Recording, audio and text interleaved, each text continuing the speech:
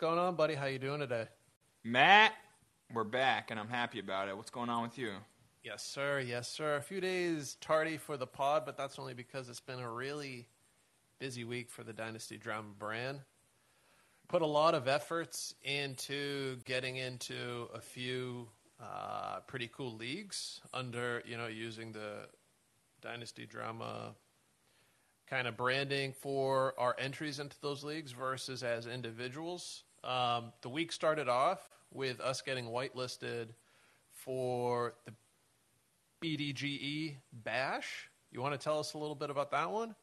The Big Dog Bash, man? Big Dog Bash, man. We're both in there. Actually, we got another guy from our league to join, too. Shout out Stay Puffed. But yeah, Stay Puff's getting in there. It's crazy.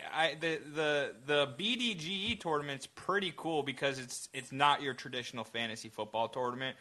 You got to use cryptocurrency to get in. So it's a process to just try to get that stuff into your wallet. Hopefully we have success by the launch date, but we should be good. Yeah, so you're getting your crypto. That's going to buy you an NFT pass. The NFT is going to get you entry into the next 3 Big Dog Bashes, tournaments, rather, for 2022, 2023, and 2024. There's 1,200 people playing. That's 100 leagues of 12 people. If you win your league, you're into the bash part of the Big Dog Bash, and obviously there's big prizes and bragging rights, and there's a whole Discord channel with some pretty cool people in it.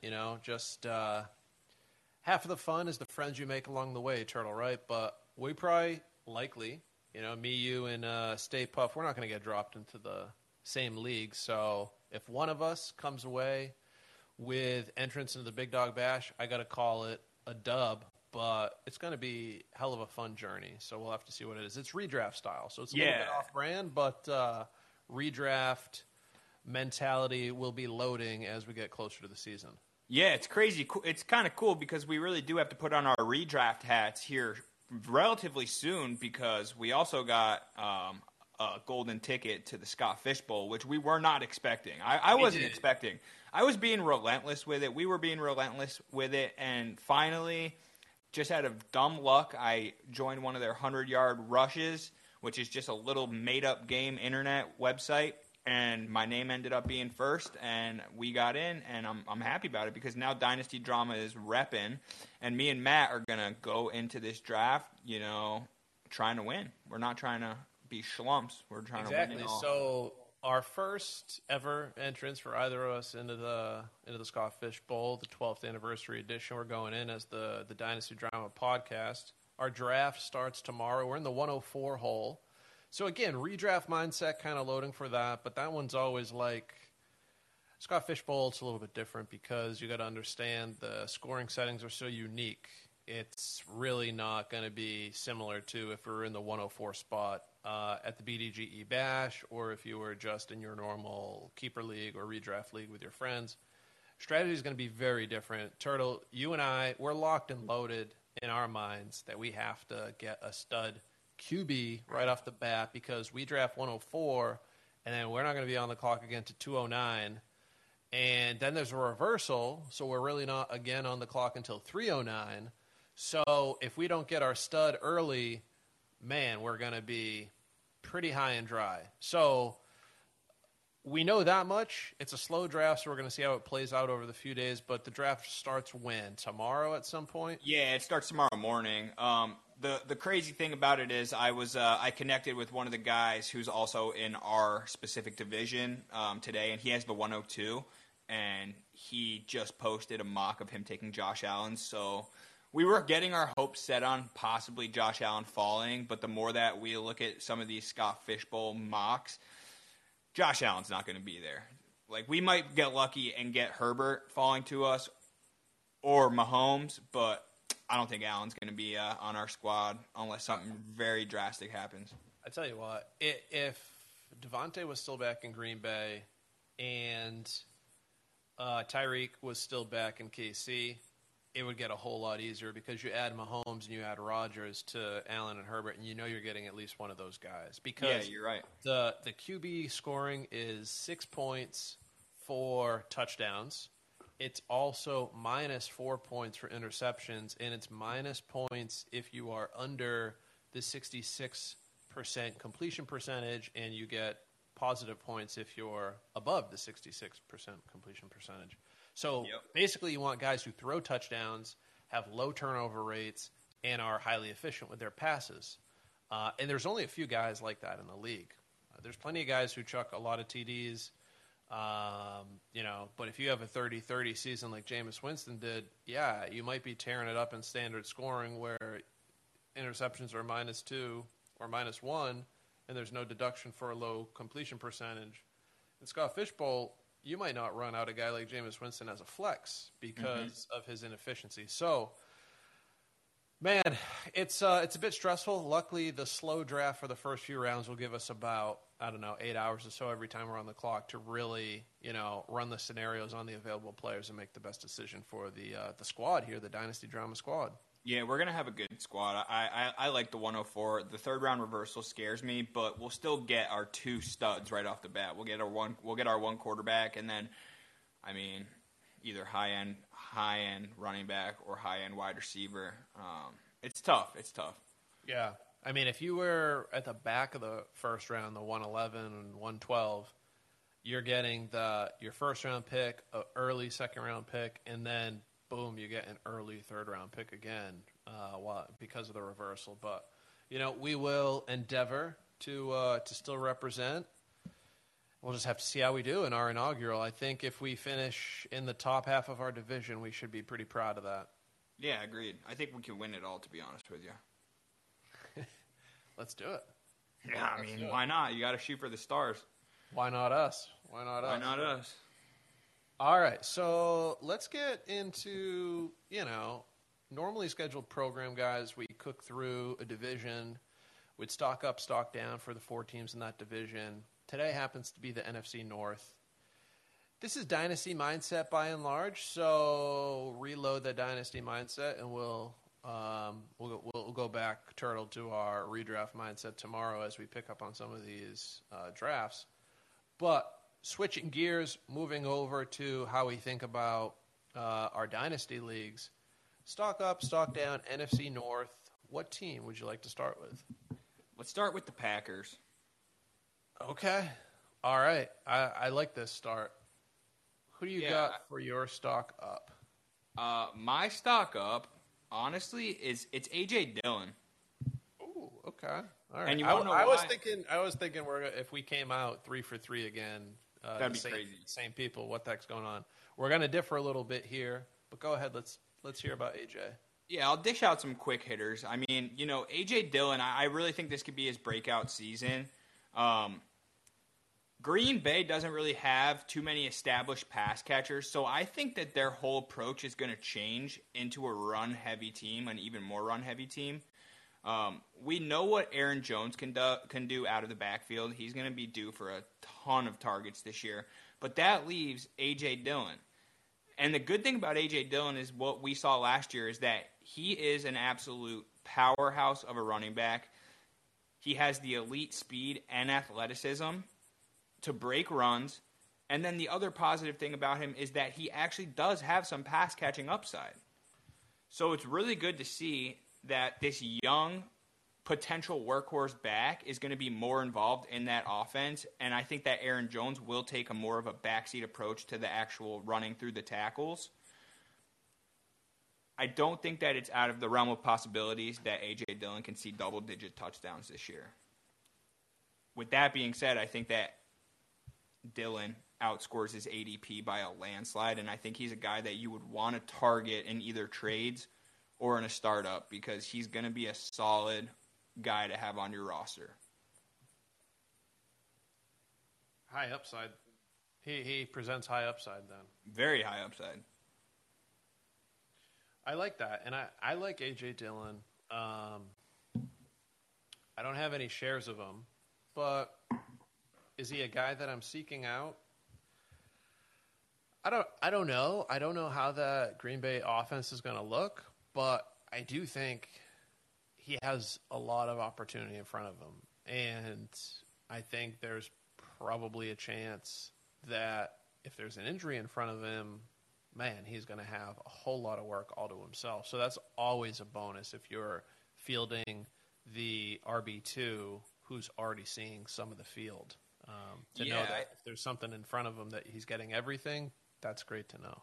Yeah, I mean, I just think that he's a really good athlete, and, he can do some damage, especially on that goal line, but if they start working him in some of the passing down situations, he's going to be a good player this year. I like him. All right. So my guy on the Packers is Aaron Jones. So this week I pulled ADP data according to Fantasy Pros on, it was July 8th. Poll, again, this is their 1 QB dynasty startup, so inflate a little bit for non-QBs. However, Aaron Jones was the number 44 overall pick off the board in dynasty startups. That comes in good for the RB20. So while I think 44, it's a little bit high, but for an RB20, I don't think there's any chance that Aaron Jones finishes below the RB20 this year. I mean, let me ask you a question, Turtle. Could Aaron Jones be the actual wide receiver 1 on the Packers right now? I mean, I don't think that's out of the realm of possibilities. How many receptions are you projecting? I mean, with Aaron Jones, I don't think – I think he could have an Eckler-like season. Now, Eckler I don't disagree last year was inflated like crazy because he had this otherworldly 20-touchdown campaign. But when you talk Eckler, you're like, oh, yeah, that could be 100 targets, that could be whatever, and you won't, blink. I think it could be CMC prime type workload if he stays healthy, where he's getting a lot of pass game work because I look around and there's not much else. Now, at the end of the season, if we're being realistic, there's likely some actual depth chart wide receivers, guys who are listed on the team roster as wide receivers, who have topped him in terms of total target share.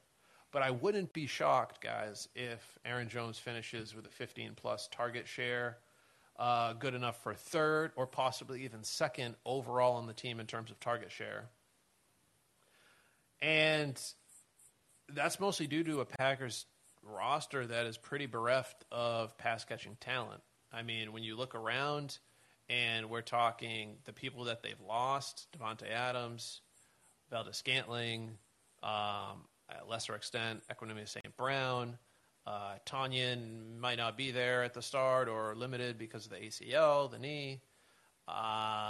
They've brought in Sammy Watkins. He's not even assured to make the team. They drafted a second-round wide receiver who looks raw.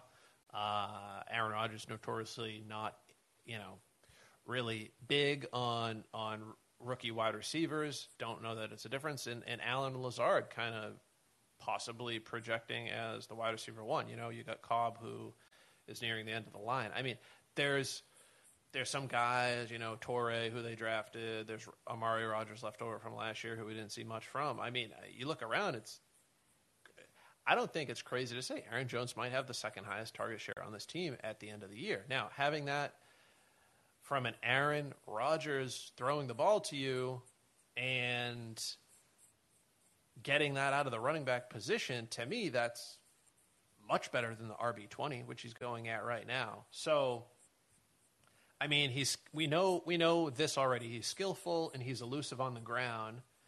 Any work that we, to your point, Turtle, might project to be lost to Dylan on the ground this year, I think will be easily made up for through the air because of the lack of pass catching.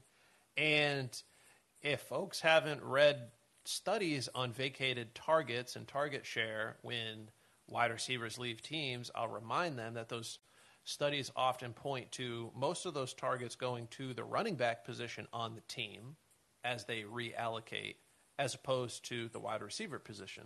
So all that data kind of points to me as Aaron Jones being really, really good this year, and it's going to come down to health. He's almost like Dalvin Cook territory, Turdy, where you got to kind of count on him missing a few games. And if you're the Aaron Jones owner during that time, you're crossing your fingers a little bit that your guy, A.J. Dillon, doesn't come in, blow up to an extent where it's just like, wow, when he comes back, it's like, well, you're back, but I just stole your job. So there's maybe that little bit of risk, but I'm telling you, if health remains, I think he is going to be Eckler-esque in terms of his workload and responsibilities this year for the Green Bay Packers.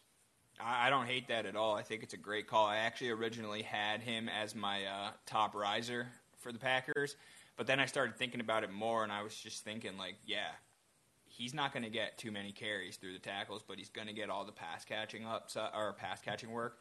So why not just plug A.J. Dillon in there and just see what he does because he's still so young? You know, Aaron Jones, I think he just turned 28, so it's tough, especially in a fantasy perspective. From a fantasy perspective, it's like you can get that one really, really good last year out of him, but then what do you do at the end of the season? Are people still going to be willing to buy him, or is he kind of just going to be a guy that dies and retires on your squad?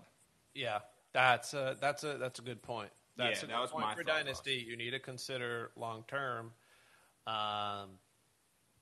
But it's kind of like a savvy NBA player kind of finessing their game, you know, becoming more of an outside shooter when they lose that little bit of burst that gets them to the rim. If they can, they'll stick around in the league. If they change the game up a little bit, same could be said of Jones, you know, sticking around as a pass catcher, getting some utility, but maybe this is his last and best season. Contenders might want to keep an eye on it if they're willing to let a guy die on their squad. Yep, I love that. I think that's great. Great analysis there, Matt.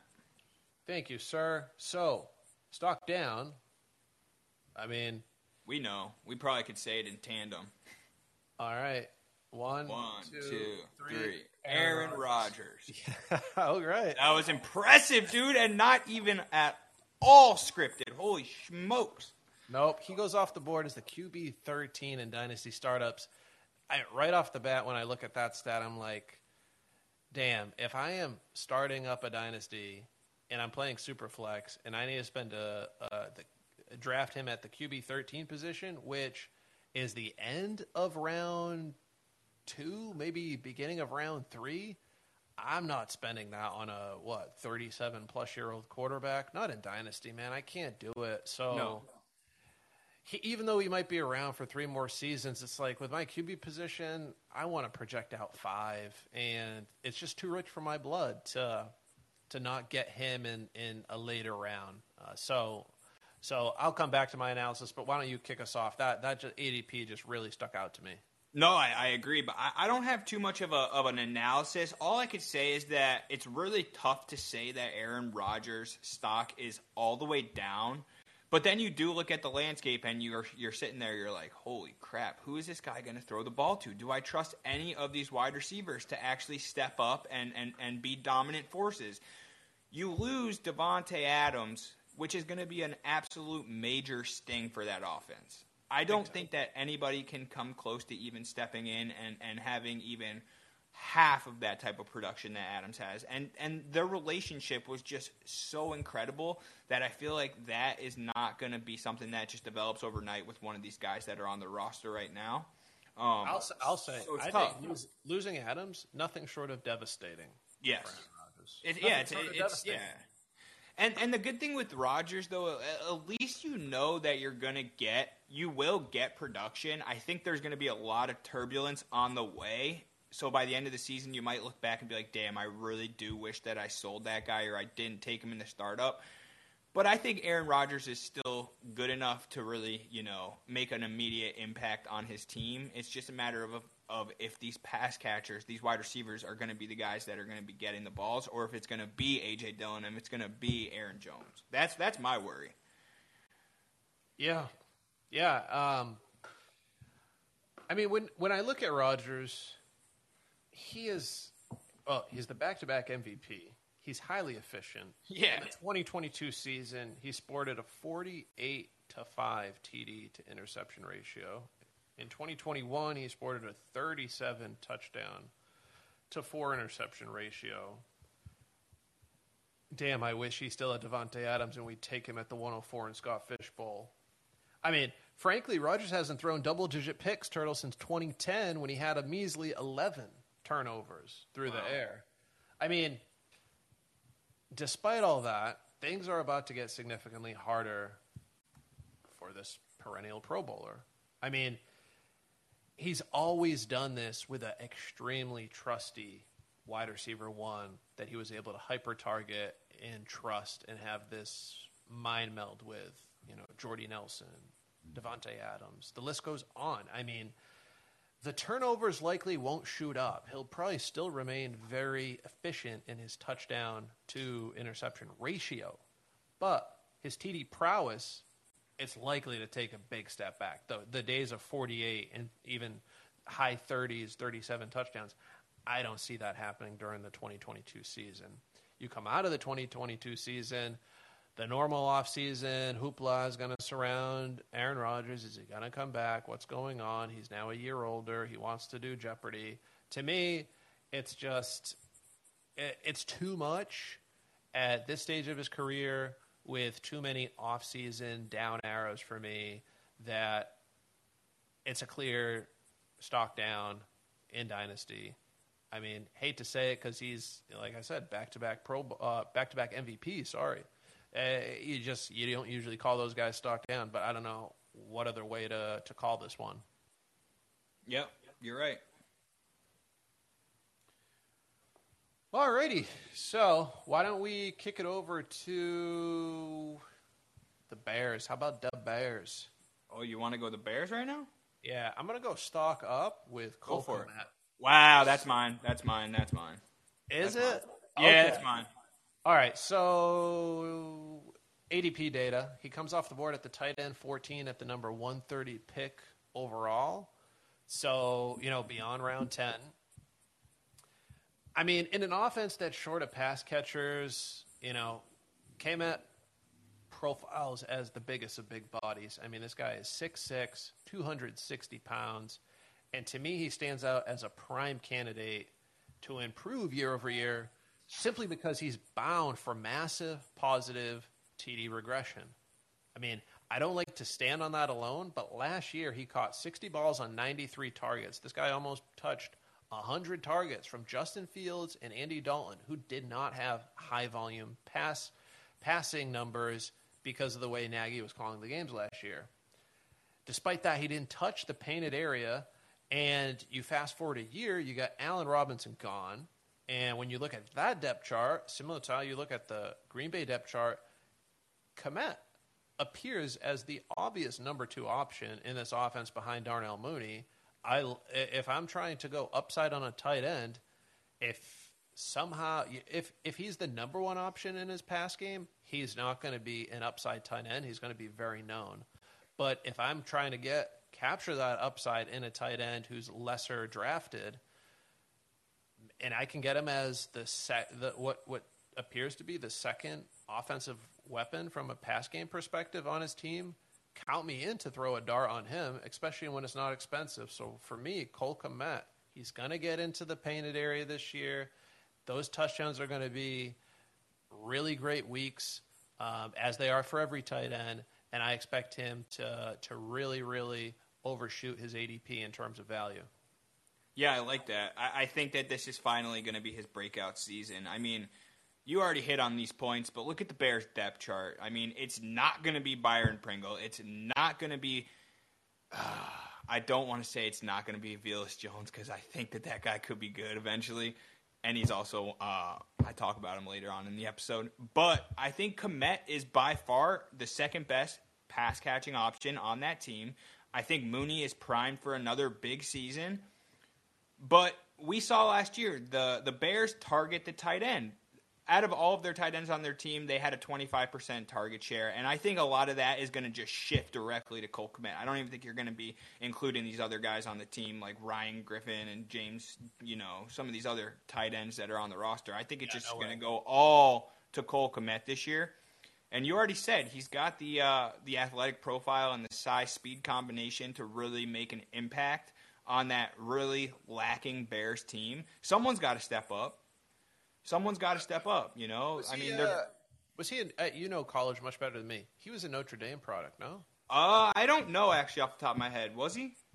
Okay, I thought he was Notre Dame, and if he was, I mean, you might be right. Those guys, Notre Dame, they produce good tight ends. They do. That can't be argued. Why don't you look that one up? I'm going to switch over. You have any more on Komet besides looking up his alma mater? Or No, he's a Notre Dame guy. He's a Notre Dame guy. That's a plus. That's a soft plus in my book. That's I like that. I do have one more thing about Komet though, because if he's on the path that he was last year, I think that he can go over almost 900 yards. And maybe he'll grab like 5 or 6 touchdowns. I think that would be good enough to really be like a top 7 tight end in the NFL. And I think that's crazy. If he can get to 6, 5 or 6, I mean, wow, that'd be big. It would. It would be crazy. It'd be a really big breakout because, like you said, he's super inexpensive right now. I see people on Twitter, all over Twitter, just saying, just take Cole Kmet in best ball. Don't waste any picks on a tight end early. Just take Cole Kmet in best ball. So it's like people are high on him as well. And I think that there's good reason for it because we saw him work a little bit last year, and I think he's going to keep on improving. Yeah, we certainly did. So, stock down, you think we got the same guy? Possibly. I got Byron Hingle Pringle. Okay, we got a different guy. Why don't you talk to us about once you pop, the fun can stop? He's tough to even project, but this is what I was going to say. The only thing that I could say is that Velas to Venus. I think that Velas Jones love the is going Velas to to Venus actually... tagline. Dude, I think that Velas to Venus is going to actually step in and be an absolute monster on that team. Whatever a monster looks like on the Bears roster, I think that's what Velas is going to be like. I got to come clean. There's at least once per day I whisper that under my breath to myself. I could be driving in the car. I could be descending the stairs. I could be, ripping out some curls. And I just give myself a little Velas to Venus.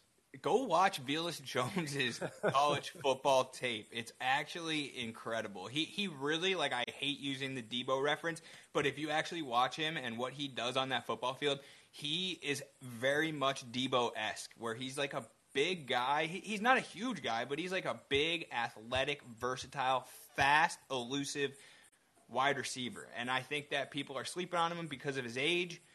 They just make fun of him all over the place, saying he's like 55 years old. He's in the same draft class as some random guy like Steve Largent. It's crazy.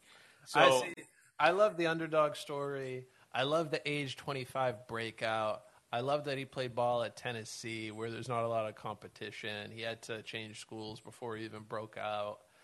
But I mean, he got day 2 draft capital, man. He was a 3rd round pick. So NFL people who are a lot smarter than Twitter people, or at least one team believed in him. So exactly. I don't know. Do I think he's gonna pop? No, but I love the story. I love the underdog story. So Velas to Venus and Pringle can just crumple up and I mean Pringle's also got a child endangerment charge going against him right now, so it's like how do you even say that he's a riser when he's doing all this dumb stuff in the off season? Let's not rooting for him. Yeah, let's just plug Velas in there. Yeah, Pringles, you got that, and then you got David Moore got arrested on Monday this past week. So who they signed this offseason. So the wide receiver room is already just crumbling, and Velas just keeps rising. Yeah. Too early to put as a riser, though. Too early to put a rookie as a riser. But, all right, stock down. The guy throwing the ball, Justin Fields. I mean, the same reason that Komet is up, I think you need to look at it and say, well, that's the exact reason Fields is down. Regurgitate the argument for Komet. To have a tight end of Komet's caliber who isn't that high yet, and the fantasy community doesn't regard him very highly. He scored 0 touchdowns last year, and he's your number 2 passing game weapon. I mean, that's not great for a quarterback that the fantasy community was hoping to see ascending at this point. Okay, he took his lumps as rookies, and he's supposed to be ascending. Let's surround this guy with weapons. The opposite has happened. I mean, Mooney doesn't profile as your typical wide receiver 1. But bottom line, this offense is short of pass game weapons. And he's a quarterback. He needs pass game weapons. I mean, Fields' rookie season was abysmal. It was anything but easy. The guy fielded a -3 touchdown to interception ratio. The guy threw 7 touchdowns against 10 picks over 11 games, Turtle. He sported a measly 26.4 quarterback rating. That was good for 31st overall in the league, only one QB lower. Wow. Sam Darnold. Things don't appear to be getting easier for him in year 2. He's a sacrificial lamb, it feels like.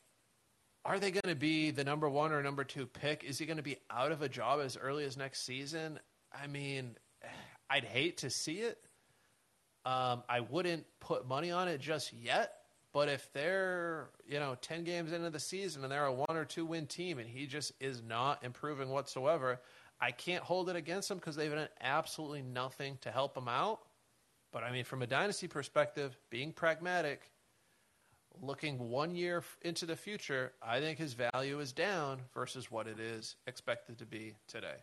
So, therefore, to me, Justin Fields is my Chicago Bears dynasty stock down faller. I like that. I think the one counterpoint I can make about Fields is that his athleticism can carry him pretty far. So I think that he'll continue to get opportunities because he's an absolute beast when it comes to running the ball. So hopefully they get him out in more space this year and they let him do his thing on the ground because I think that that's where he can really make an impact. Yeah. All right. Point well taken. All right, so we're down to the Detroit Lions and the Minnesota Vikings. Who do you want to hit up next? Let's go stock up Lions. Okay, stock up Lions. Who you got? I am going with none other than an already extremely touted running back in the dynasty community, and that is DeAndre Swift. Wow. You want to know why, though? I really do. Because he was hurt last year, first off, right? He got hurt for a few games. And when he was on the field, we saw what he can do. We saw what his upside is. We saw that when he gets out in space, he is an absolute monster. In 2021, he was on pace for 1,398 yards with 9 touchdowns and 81 catches before he got injured. And that kept him out for 4 games. That pace would have made him a top 5 running back overall if he kept that pace. Obviously, he didn't, but he still had a great season. I think that Swift is just an extremely electric player, and I think now that the Lions upgraded their skill position players with their draft pick of Jameson Williams, who I know isn't going to be playing right off the bat, Hawk is finally going to be healthy, and then they got Chark now, and then they also got Sun God, Amon-Ra St. Brown. So I think that this is going to actually open up more lanes for DeAndre Swift to get out in space and do his thing. We know he's not going to be that traditional through the tackles type player, but he's going to be that same type of player that we were speaking about earlier in the show, almost like an Aaron Jones type player, almost like a Alvin Kamara type player. And I just think that he needs to be because his running is his running. I agree with you, but I agree with you on that through the tackles running is not great. And I don't think that that's what they are trying to make him be. They want him to be the pass-catching back, and I don't think it's out of the realm of possibilities that he leads the NFL this year in catches out of the backfield. And I think that that's really going to shoot him up the boards. And it should. Let me give you a question. DeAndre Swift, this is your dynasty team you're drafting. Yep. DeAndre Swift or Breece Hall? I got a really soft spot for Breece Hall, but it's also because it's the unknown. I haven't seen anything that he can do. I don't think that Breece Hall is going to be getting the passing down work right off the bat in that league on that team because we saw what Michael Carter can do, and I don't think Michael Carter is the answer to that, but I just don't think that they're going to unleash Breece right away. That's such a tough question because they're two completely different players. It would depend on my team construct. That's what I would say. If I had already like a guy like Christian McCaffrey on my team, then I would probably go for the more traditional running back in Breece Hall. If I had a guy like, who's a more traditional, Nick Chubb. If I had Nick Chubb as my RB1, I would go with a guy like Swift. Because then Swift, I think, becomes your RB1 anyways. Okay. All right, so you got them all in the same range, though, if it's tough. You got the McCaffrey, the Swift, the Breece Hall, at least from a dynasty perspective. Yeah, and now Etienne, too. Etienne, too, I think, is in that same category now. I mean, we haven't seen him play, so there's a lot of unknown there, but... I think Etienne would be much, much lower than that. He'd be after all the Mixons and all the Eckler level. Yeah, he's lower, but he's that same type of player is what I'm saying. He's that same type of player where he's just going to be catching a whole lot of passes out of the backfield. All right. For me, I have Amon-Ra St. Brown as my stock up. Really? He is coming off the board in Dynasty Startups as the wide receiver 32, number 70 overall.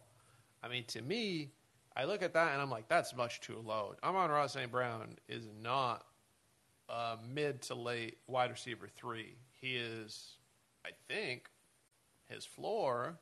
Or I shouldn't say his floor. His average performance would probably keep him in somewhere around the low wide receiver 2 range, in my opinion. So his ADP feels lower than what his average finish would be. I won't say his ceiling or floor. So right off the bat, I kind of like that.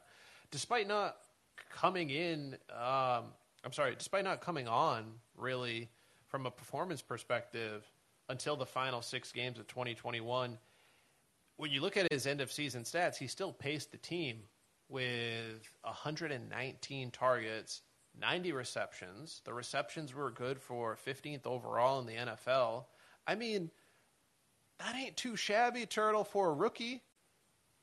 In a day 3 selection, no less. Day 3 selection, the guy went in the 4th round. We're talking his rookie season. He accumulated 119 targets in a Detroit Lions offense.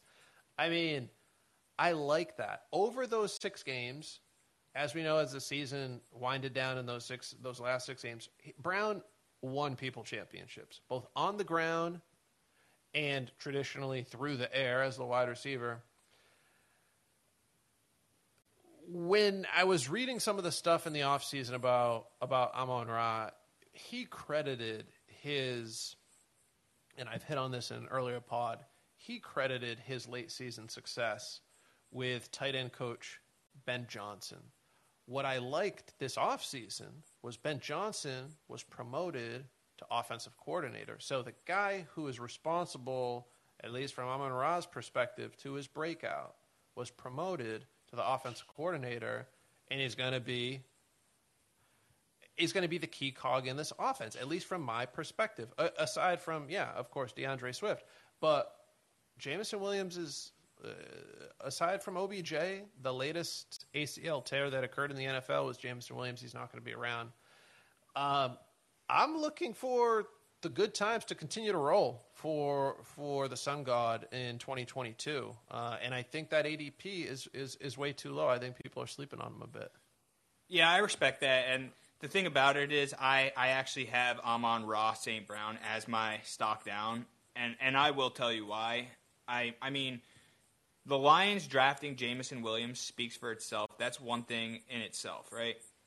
The second thing is if you really look at the game logs from last year, the time where Amon-Ra St. Brown blew up was when Hawkinson wasn't on the field and was for a majority of when Swift wasn't on the field.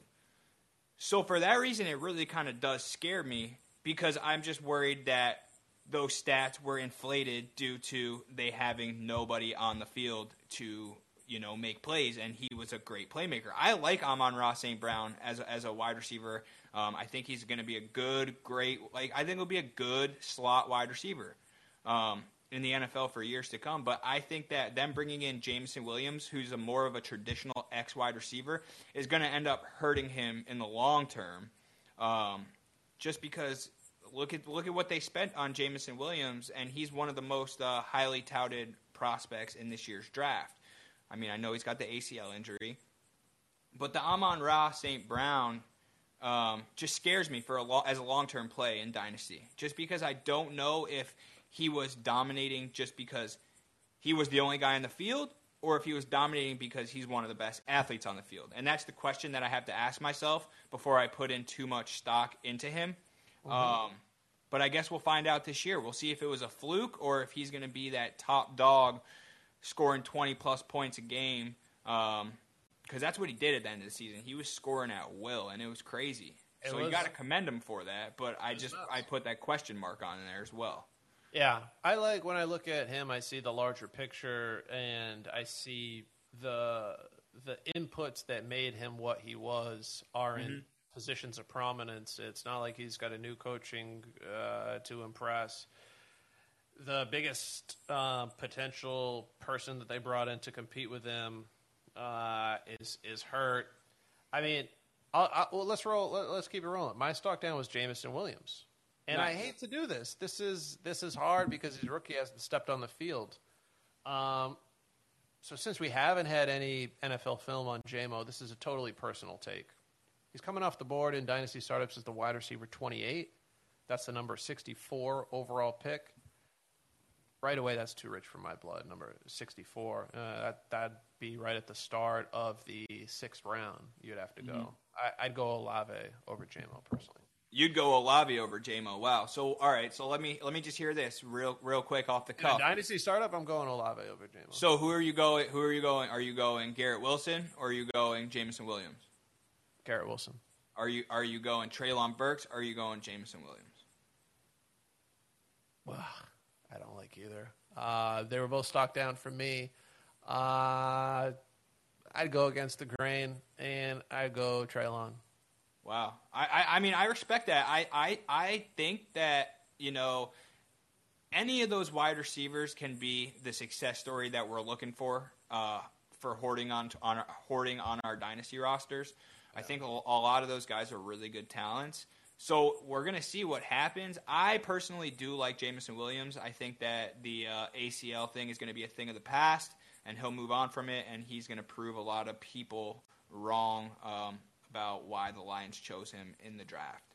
Hey, I'd love to have more good NFL players in the NFL, so happy to be proven wrong. But, again, personal take, he had to transfer from Ohio State to see the field. He was in a log jam at Ohio State, couldn't get on the field, had to leave to even see the field. He got to Alabama. That led to a late breakout age. Not as late as Velus Jones, but still late. He had an even later ACL injury, as we mentioned. His rookie season is going to be abridged because of it. I didn't like that the earlier reports this offseason had the onlookers to his rehab feeling that he wasn't taking the recovery seriously. After he had gotten the proverbial bag, with his guaranteed first-round rookie contract and big signing bonus, he started taking things easy. I mean, it's one data point, and I don't want to put too much stock into it, but it's not a comforting data point. I mean, my prediction overall is heading into 2023, his street value is going to be lower than what it is now in 2022. And why, to me, that's going to happen is, one, Amon-Ra, I think, with him not around to start the season, at least the first 6+ weeks, is going to do well with his new offensive coordinator. Then the rookie's going to come back, and he's going to have to take a few games to get acclimated, work his way into the rotation. It's off the ACL, so they probably ease him in.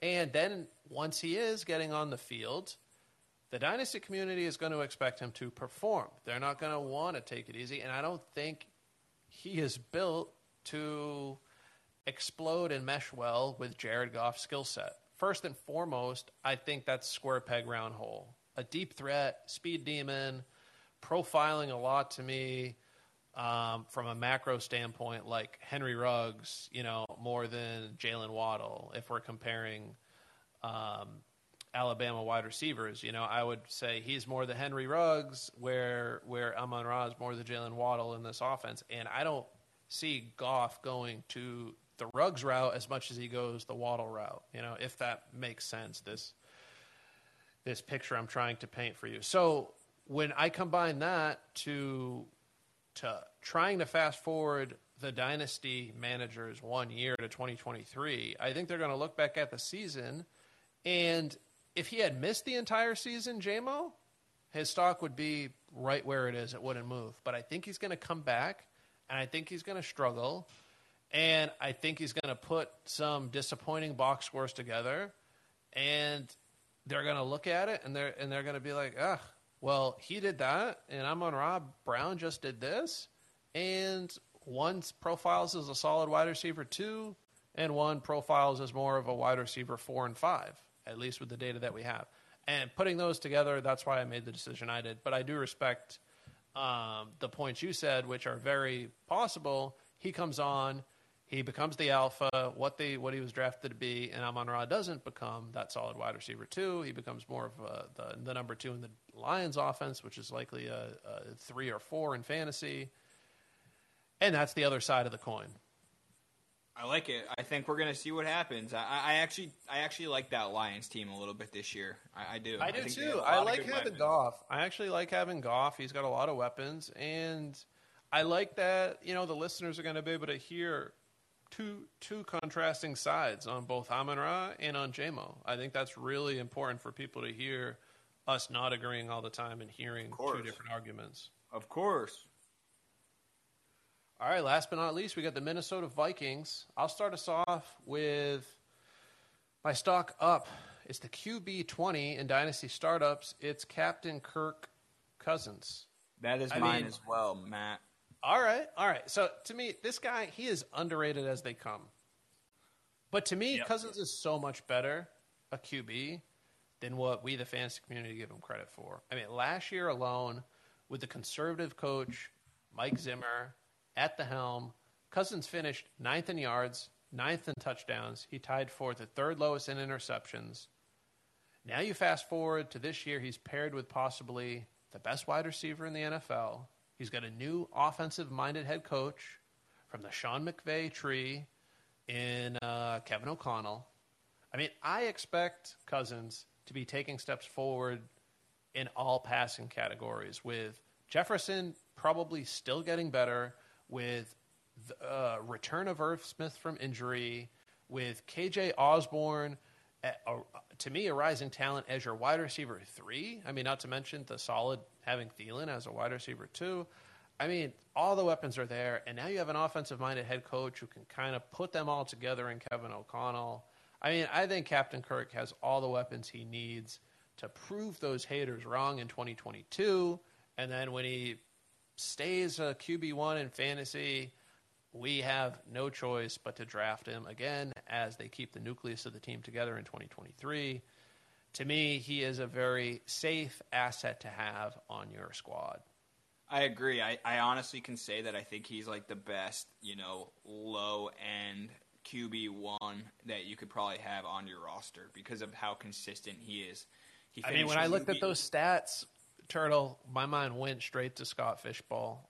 Me too. 33 touchdowns and 5 picks and a high percentage, and now you got an offensive coach. I was like, damn, if this guy can fall into round 2 and we can get this guy 209, holy moly! Imagine comboing that with an elite tier, upper tier QB like Herbert.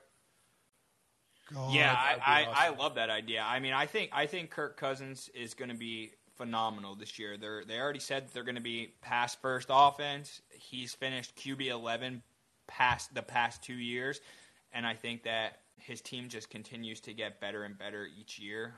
And he's Mr. Consistency when it comes to a quarterback that you want on your team. I love it. I think that he's great. All right. Anything else that I didn't touch on that you want to hit? I mean, any praise you want to give to one El Jefe? No, like you said, literally the first thing I have in my notes is that Kirk Cousins is criminally underrated. That's literally all I said. Criminally.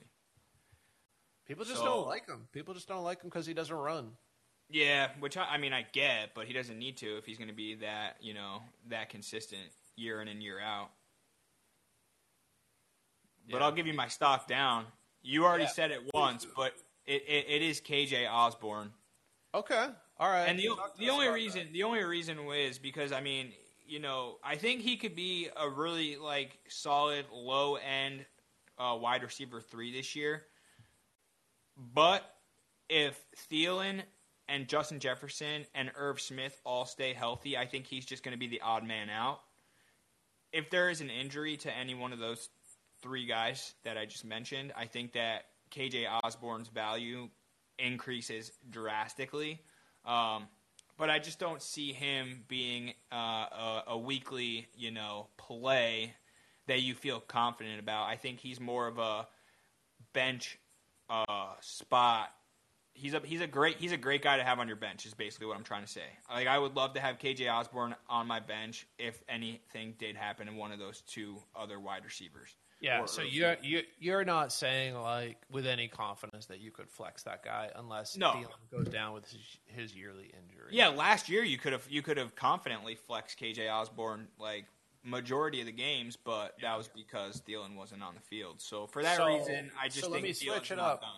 If you're in best ball and you don't get a set of lineup and those injuries happen, and then it sets the best lineup for you, would you say once you get into the double-digit rounds, you find throwing a dart on KJ Osborne, or are you still down on him? Oh, no, that's what I'm saying. He's a great bench stash because I think that if something does happen to the effect of injury, he's going to be a great player. Let me see. I'm actually on Underdog right now. He is going – oh, somebody already drafted him. Wow. He got drafted in about the 15th round. Yeah. Oh, he got drafted 14th round. 14.6 is when he got drafted. Thumbs up for pod record and live best ball draft. That's some interesting stuff. Well, it's slow draft. I don't got to do anything. It's slow draft. All right. Last but not least, my stock down for the Minnesota Vikings. I hate to do it, too, because it's a guy that I like, or I should say used to like. There's some recent reports that kind of make me think he's a bit of he's a bad dude, but that's Dalvin Cook. What Dalvin do now? He's got a lawsuit hanging over his head that could lead to a suspension, false imprisonment, and beating up a woman. These people, man. They're just killing girls out here. So RB9, 17 overall in Dynasty startups. I mean, come on, people. What are we doing? This is a 26-year-old running back, and we're taking him RB9, 17 overall? Like, that's crazy to me. Okay. A pure Dynasty stock call, it's easy for me to say Dalvin Cook is heading in the wrong direction.